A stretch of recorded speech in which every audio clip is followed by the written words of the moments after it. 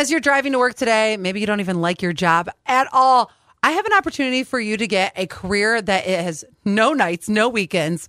401k, ProAction is having their job fair and hiring event this Friday starting at noon.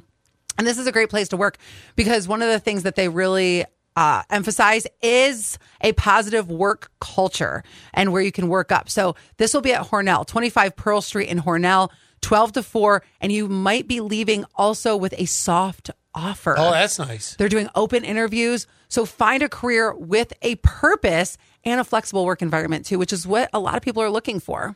All right. Well, we've got a lot of people getting ready to head out the door for school or getting ready to arrive at school, whatever. If you had a hard time getting your kid up this morning, there's some interesting research that just came out. It said early start times of school don't impact elementary school students as much as older kids, which what happens when you meet a lot of older kids?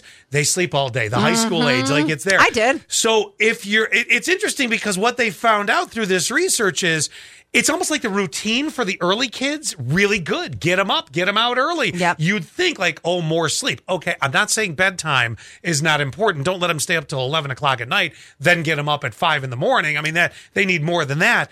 But it's definitely affecting the older children than it is the younger children. So Yeah, because they're the ones on their phones all night. well, yeah, that's partly true, too. You might want to try to enforce that. Now, since we're mentioning something about school, you have a problem with something about school. I've been having a conversation with my wife recently, and she wants our kids to be, homeschooled.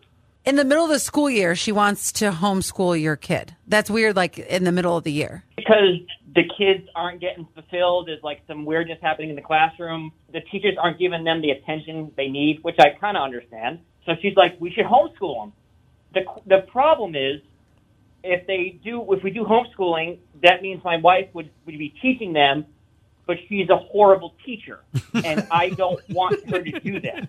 How do you know she's a horrible teacher? You know how, like, kids come home from school and they bring their homework and, like, they ask mom and dad about questions about math or science? Uh-huh. Like, she's so far off base with these answers. I look at her and say, hey, what happened here? Did you miss a few years?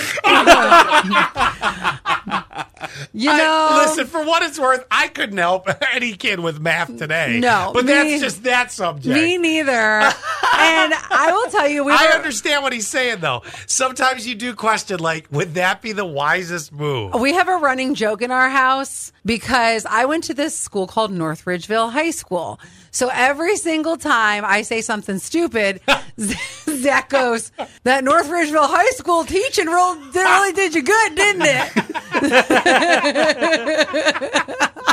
I don't know. That's exactly how I feel. It's almost like she's missing something or she wasn't taught a few things.